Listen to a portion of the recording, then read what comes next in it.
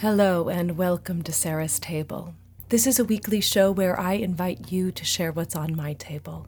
I'm not a trained chef, I just like to cook, eat, and drink well with good friends. Come join me.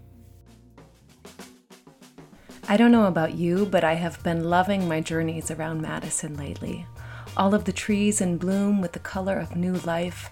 I don't think I realized how many shades of purple trees could take on until I took notice this year on my daily walks and bike rides around the city. Everything from the palest of lavenders and deep maroons to popping violets and fuchsias. My eyes have been thirsty to soak up the color. It makes me realize why, in fashion, spring moves from the coolest of icy opals to the bright greens, blues, and pinks. The palette is all around us if we are noticing. Fashion is just reflecting what it sees. Spring fashion, whether it is in the forest or in some fantastic dress, makes me feel like there is something to celebrate. We should be celebrating, if for no other reason than it is spring, things are blooming, and the closet full of lovely warm weather dresses need a reason to be seen. But a spring party need not be fussy. I like to make it a get-together of afternoon tea, sparkling wine, and desserts, encouraging my guests to dress like spring. I love how this invites the floral patterns and seersucker fabrics to come out. The party ends up reflecting the palette of the bright world around us, and the conversation stays light and airy, perhaps flounced up from the sugary desserts and bubbles. My favorite dessert to make for such an occasion, or really any spring get-together, are lemon bars. I use the recipe from Ina Garten, otherwise known as the Barefoot Contessa, because it is easy and spectacular. The crust has just a hint of sweetness, but the real star is the bright, tart custard.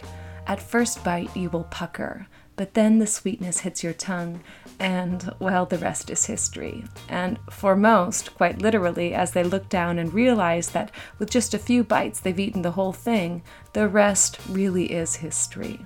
In addition to being dazzling on your tongue, lemon bars look like little jewels, too fragile and precious to consume.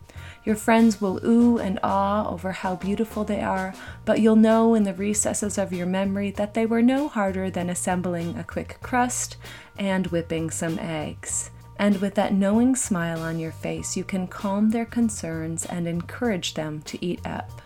Here's what you'll need and how to make them. For the crust, you'll need a half a pound of salted butter at room temperature, a half a cup of granulated sugar, 2 cups of flour, and 1/8 of a teaspoon of kosher salt. For the filling, you'll need 6 extra large eggs at room temperature, 2 cups of granulated sugar, 2 tablespoons of grated lemon zest, and that will take about 4 to 6 lemons, 1 cup of freshly squeezed lemon juice, 1 cup of flour, and confectioner's sugar for dusting. You'll preheat the oven to 350 and then start by making the crust, creaming the butter and granulated sugar together with an electric mixer until creamy. In a separate bowl, combine the flour and salt and then add that to the butter mixture until the consistency is lightly mixed. Dump the dough onto a well-floured board and gather it into a ball. Flatten the dough with floured hands and press it into a 9 by 13 by 2-inch baking sheet, building up a 1/2-inch edge on all sides. You'll bake the crust for 15 to 20 minutes or until very lightly browned. Take out of the oven and let cool, and leave the oven on. To make the filling, you'll whisk together the eggs, sugar, lemon zest, lemon juice, and flour. Pour all of this over the crust and bake for 30 to 35 minutes or until the filling is set. Let cool to room temperature, and then cut and dust with confectioner's sugar. As Ina suggests, this recipe is best when you cut the pieces small. She recommends triangle wedges for their prettiness on the plate, but if you're nervous about a diagonal cut, you can always make squares. I promise you that no matter which you pick, your guests will probably not care, and perhaps more rightly, they will not notice. They'll be so happy to get tipsy on bubbles and sugar and consume all of those delectable little bites. Please enjoy. You have been listening to Sarah's Table on WORT 89.9 FM.